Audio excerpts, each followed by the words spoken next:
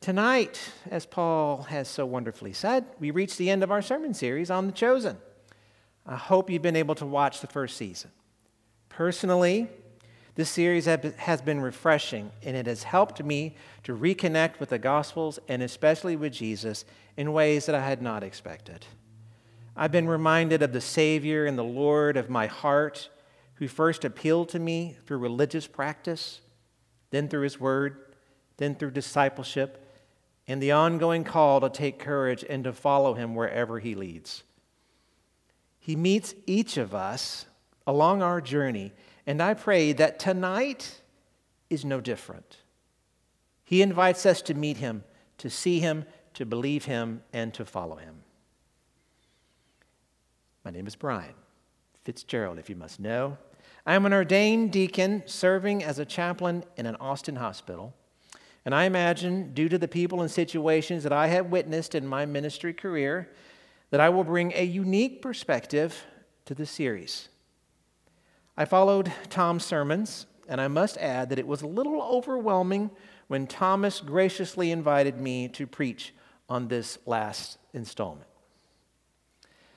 And during our time together over these last weeks, we've watched a variety of people respond to Jesus, some with life-changing results. Jesus met people where they were and created opportunities for them to follow Him. And those who first accompanied Him invited others in a very clear and direct way. Come and see. Two people will be our focus this evening, two people who are very different from each other, but who encounter the same Jesus in a very different way and with very different outcomes. Nicodemus and a Samaritan woman at a well. The scripture passage that I offer for ours this evening, comes from John's Gospel in chapter 3. This is the crisis we're in. God's light streamed into the world, but men and women everywhere ran for the darkness. They went for the darkness because they were not really interested in pleasing God. Everyone who makes a practice of doing evil, addicted to denial and illusion, hates God's light and won't even come near it, fearing a painful exposure. But anyone working and living in truth and reality welcomes God's light so the work can be seen for the God work that it is. Eugene Peterson has a wonderful way of translating. And did you catch that? This is the crisis we're in. We are certainly familiar with crisis, nearly 3 years of pandemic uncertainty, conflicts over political ideas, conspiracies, and threats of violence, and now Russia attempting to dematerialize and terrorize the Ukrainians. Our fears and our stress, for some of us, may be at an all-time high. And we may have even reached a level of what we call traumatization. I know that I have. For 3 years, medical professionals and healers of all kinds have been under the burden of what medical community calls a marathon of crisis. What a marathon of crisis affects is how one sees the world around them and their place and their purpose in it. When you've seen too much suffering, or when you've swallowed enough tears just to keep moving, and after you found yourself coping by withdrawing and stuck in the muck without an end in sight, then you're probably in the throes of a marathon of crisis. If that sounds like you, then tonight Jesus sees you. He's looking for you. He wants you to know that He is here. He can speak to your heart and lift you out, call your name, and restore your joy. Let us pray. Lord, may the words of my mouth and the meditation of all of our hearts who are present here be pleasing in your sight, our rock and our Redeemer. Amen. I met Jesus when I was 17 years old, and I've been on an unexpected adventure ever since. When I was young, I was curious about God and drawn to holy things. I went to Catholic school, and until I was 15, I heard about Jesus a lot. I learned about God and what the Catholic Church believes, what the Hebrew Scripture tried to say, and what Jesus ultimately did say, and how He lived His life. I learned back then that Jesus' crucifixion and death was what happens when God enters the world. Left to our own devices, each of us would push God out of our worlds because we'd rather live, as the Scripture says, in darkness than be changed by God's powerful and penetrating light. One might ask what a young teenager would know about darkness and forcing God out of his world. But I did know a little something about that. In fact, meeting Jesus made for a crisis. I had always feared just real blatant honesty. I feared being found out. So going to confession increased my stress of being seen by God. I just wanted to fly under the radar. I didn't want to know that being a victim of a wrong made me irreparable or less valued, made me broken and possibly more vulnerable to additional pain. I didn't want to find out that I was condemned. I didn't want to know about my condemnation, especially if I was ultimately the one sinning against another person. I heard that God was forgiving, but as one who felt alone and far from innocent, I believed that I was unlovable and invisible to God. Whatever solution the church would provide for me just wouldn't work. It couldn't work for me. But when I met Jesus, when I kneeled under the painful exposure of God's light, my life changed. I believe that at every point in our lives, we are on the way to meeting Jesus, walking with Jesus, or following Jesus. It's not once and we're done. Jesus, much like the grace he provides us, prepares us and invites us to go ever deeper in our efforts to live transformed lives and to be fully yielded to his Spirit. It takes faith to begin the journey, and it asks for courage, sacrifice, and suffering to stay the course.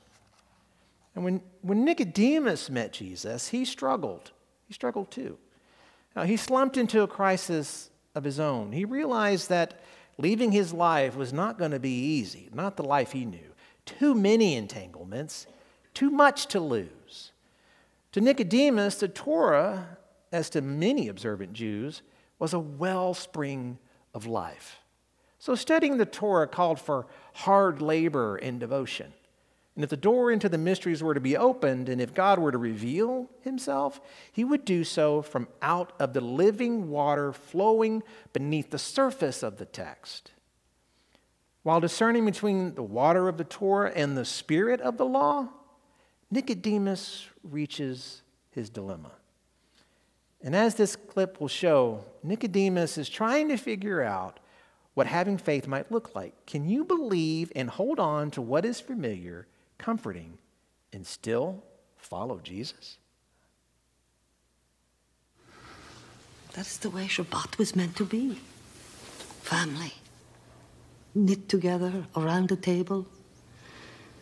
My mother's gilded plates. Your grandmother's candlesticks. May she rest in peace. I do miss her. And if she could see you now, receiving the highest honor ever bestowed by our order, she would burst with pride.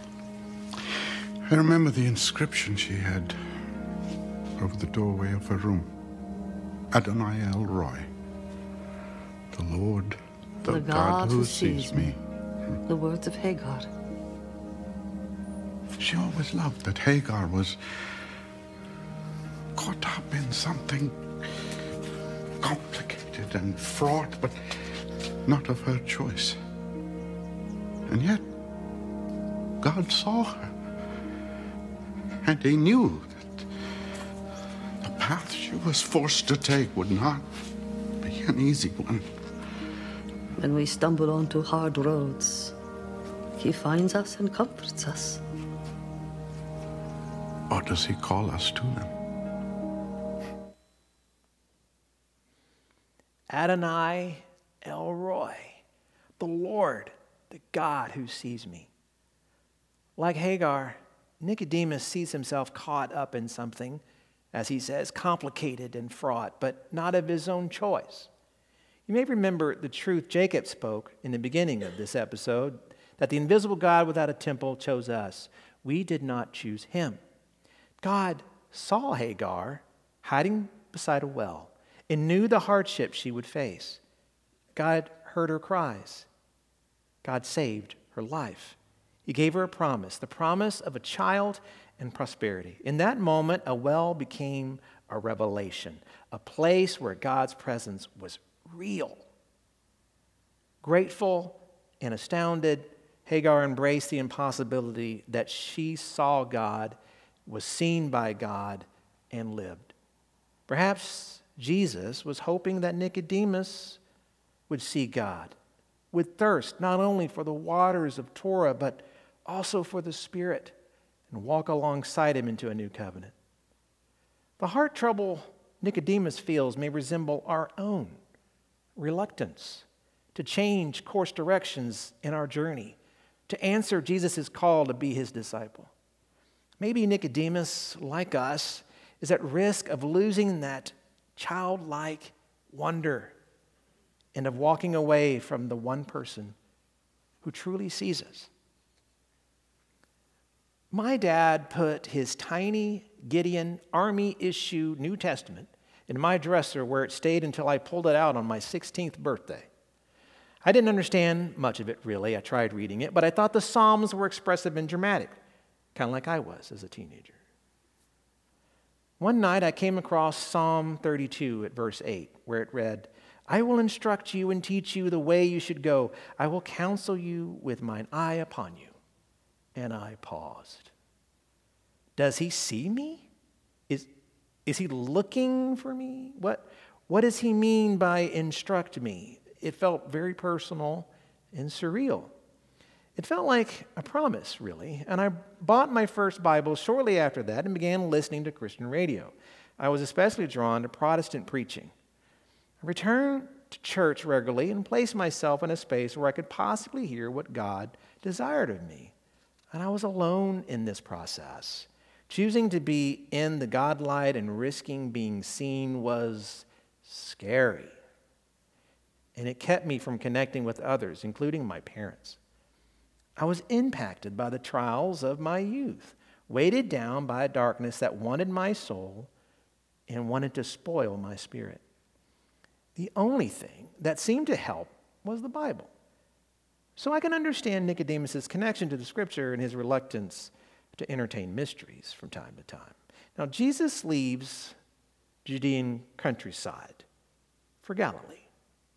Now, John's gospel records that in order to get there, he had to pass through Samaria.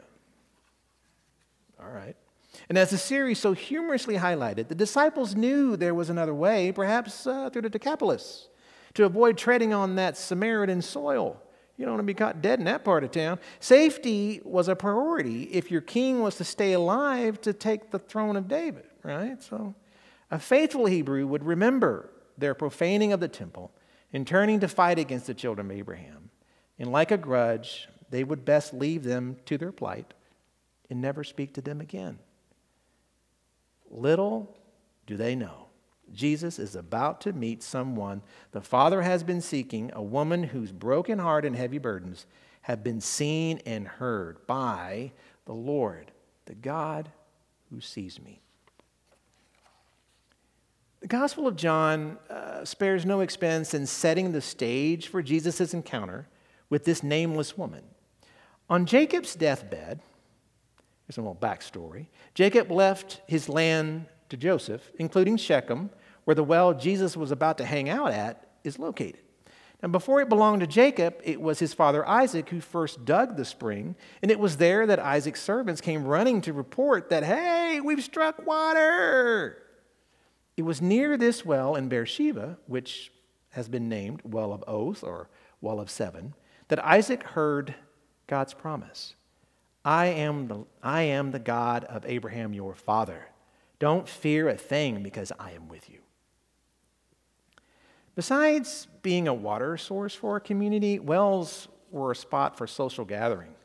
Travelers would see them as travel markers, and they stopped to learn about the region, to rest, to water their camels, or to even find a spouse. And in fact, to consider wells as places of betrothal is a long-standing Hebrew tradition, given that Jacob met Rachel at a well, Isaac met Rebekah at a well, and even Moses met his wife Zipporah at a well. So, Jesus is taking a big risk here. He's taking a rest and sitting down at a well, awaiting the arrival of an unaccompanied Samaritan woman. It had all the distinguishing marks of being suspect to an observant Jew. And despite these barriers and at the risk of being seen, Jesus sits down at the well because that's what he sees the Father doing. So, what is conversion? Jesus and Nicodemus agreed that it wasn't the common view of Gentile becoming a Jew or a Christian changing from Catholic to Methodist. It's a heart thing. It's about having a life-changing conversation with God. My well, the place where God waited for me, was my backyard. On another lonely, restless night of thought, an unexpected presence pulled me to come and see. And I waited in fear, but eventually walked outside and into the backyard. The ground seemed different, holy even. I didn't even look up. I kept my head down. Then I heard a tender invitation, "Come closer." I remember thinking, I can't.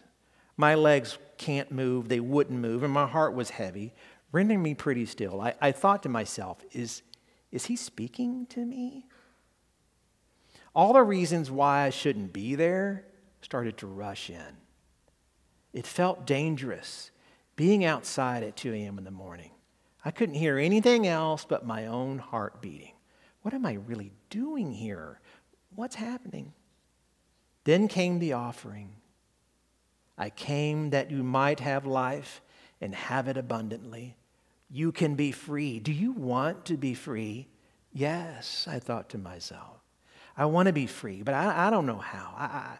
I can't see a different life. I'm not ready to give up my aspirations, to let go of the person I think I am. Then I hear my spirit, "Trust me. I see you. I will watch over you. Follow me." I fell to my knees, bent down toward the wet grass and clutched the blades, repeating, "Set me free. I want to be free. I trust you." I don't share that to diminish anyone else's journey or to compare myself to the story we are about to hear. The ingredients I identified in my conversion resonate with the Samaritan woman's life-changing experience. And at first, she's distrusting of religious people and institutions like so many of us.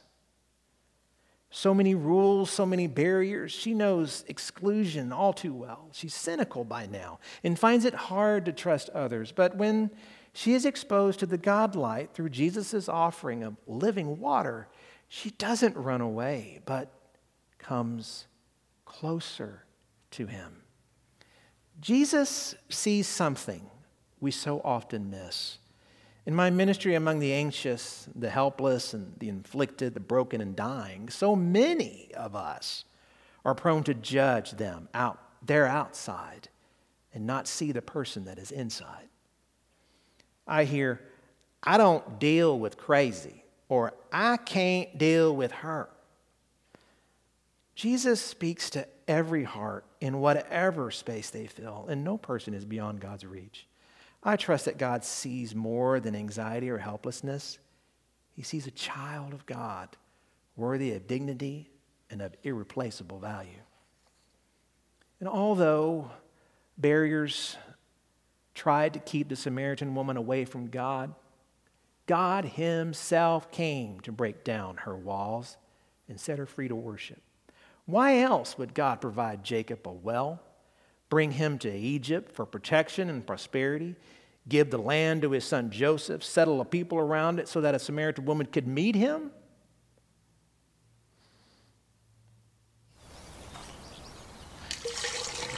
I'd still like a drink of water if you can spare it. Amazing what a parched throat will do.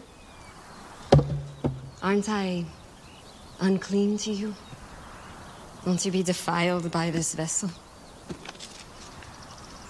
Maybe some of my people say that about your women, but I don't. Yeah? And what do you say? I say if you knew who I am, you'd be asking me for a drink. Really? And I would give you living water. Would. Except that you have nothing to draw water with, and this is a deep well. Besides, what do you need from me if you have your own supply of living water? Long story. But Jewish water is better than Samaritan water.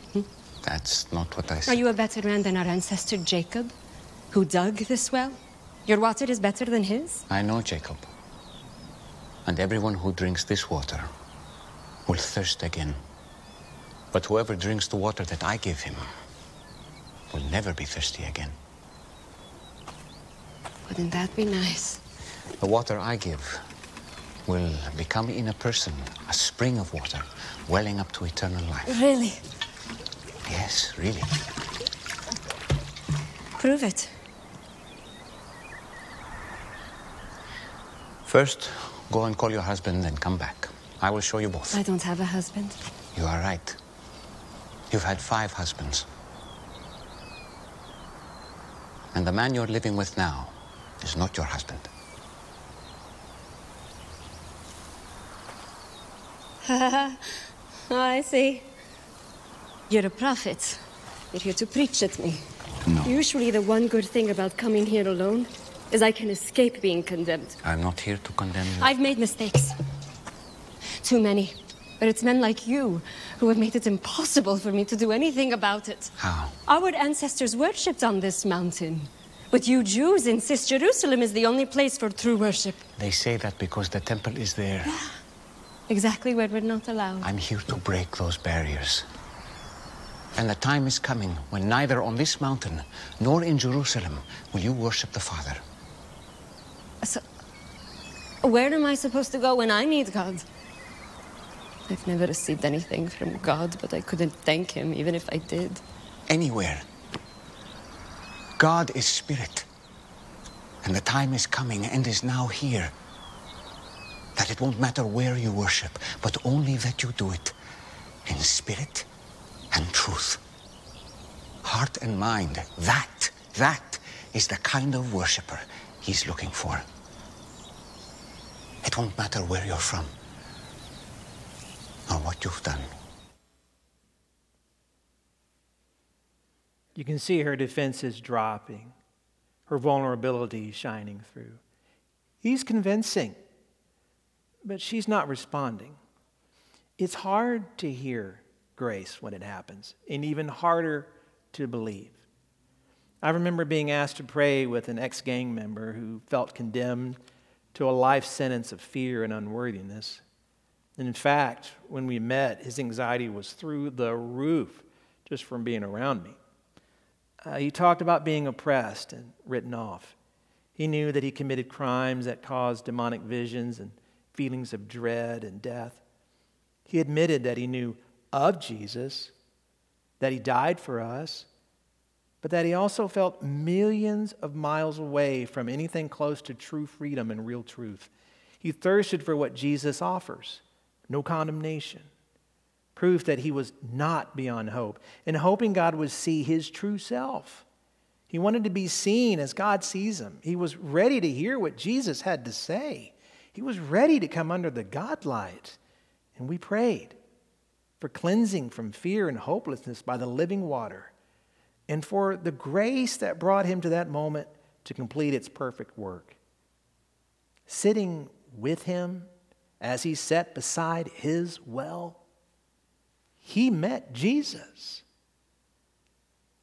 Will the Samaritan woman believe like my friend did? Do you believe what I'm telling you? Until the Messiah comes and explains everything and sorts this mess out, including me, I don't trust in anyone. You're wrong when you say that you've never received anything from God.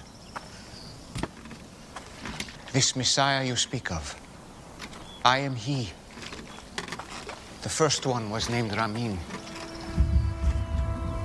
You were a woman of purity who was excited to be married. But he wasn't a good man. He hurt you. And it made you question marriage and even the practice of your faith. Stop it. The second was Farzad. On your wedding night, his skin smelled like oranges. And to this day, every time you pass by the oranges in the market, you feel guilty for leaving him. Because he was the only truly godly man you've been with. But you felt unworthy. Why are you doing this? I have not revealed myself to the public as the Messiah. You are the first. It would be good if you believed me.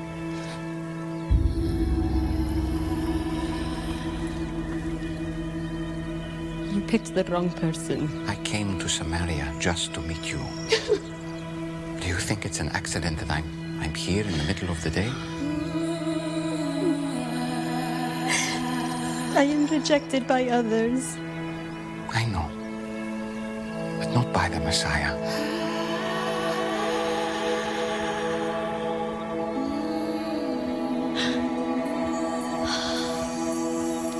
And you know these things because you are the Christ.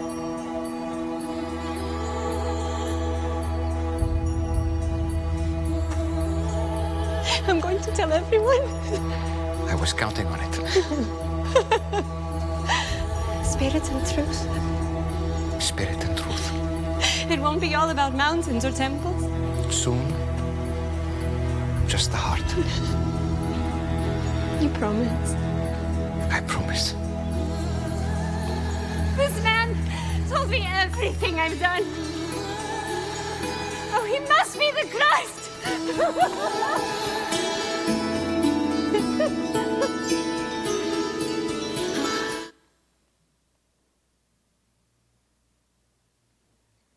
Dropping her burdens ever so slowly as he recites what he knows about her. Soon they're face to face. Soon, just the heart. You promise? I promise. It still amazes me how many adventures I've been on with Jesus in my faith journey. I've seen many faces light up like hers when Jesus breathes into their heart, when the hurting let go of their burdens and are set free. What keeps surprising me in the conclusion of the episode is how intentional Jesus was in choosing her to be the first person he told. I am he. You don't have to wait any longer or look any further. I am the Messiah, the Christ. And again, isn't that what he asks each of us who come alongside him in the journey? Who do you say that I am, he asks us. And when we profess you are the Christ, the Son of the living God, perhaps we too will run and tell others. Even we can lead others to life-giving waters. It's not about us. It's about him, the Lord, the God who sees us. God will make good on his promise. As Jesus said to Nicodemus, God didn't go to all the trouble of sending his son merely to point an accusing finger, telling the world how bad it is. He came to help, to put it right again. He came for you and for me. Allow yourself to be in a place near the well of divine revelation and rest for a while. Jesus is waiting for you there. I am the God of Abraham, your father. Don't fear a thing because I'm with you. He will see us through the marathon of crisis. He wants us to know that he's here in the midst of us. He can speak to our hearts and lift us out, call our names and restore our joy. It will be the beginning of our healing and a call to follow him on this extraordinary and unexpected adventure. Are you ready? Let us pray. God, we thank you for the impact of your word in our lives, your uncanny ability to find us in our hiding places, that we sit along these places of well water that are still and unmoving. And yet your Spirit troubles the water, and we become fresh and new again. We thank you that we've heard Jesus' voice and we've seen the people he has changed. And may you give us eyes to see those who are ready to have their eyes opened as well. And if there's any burdens or barriers between us and your will in our life, we pray that you would clear the path so that we would be unmistakably yours, ready and willing, walking completely in your light. And we give you thanks and praise for this and so much more. In Christ's name, amen.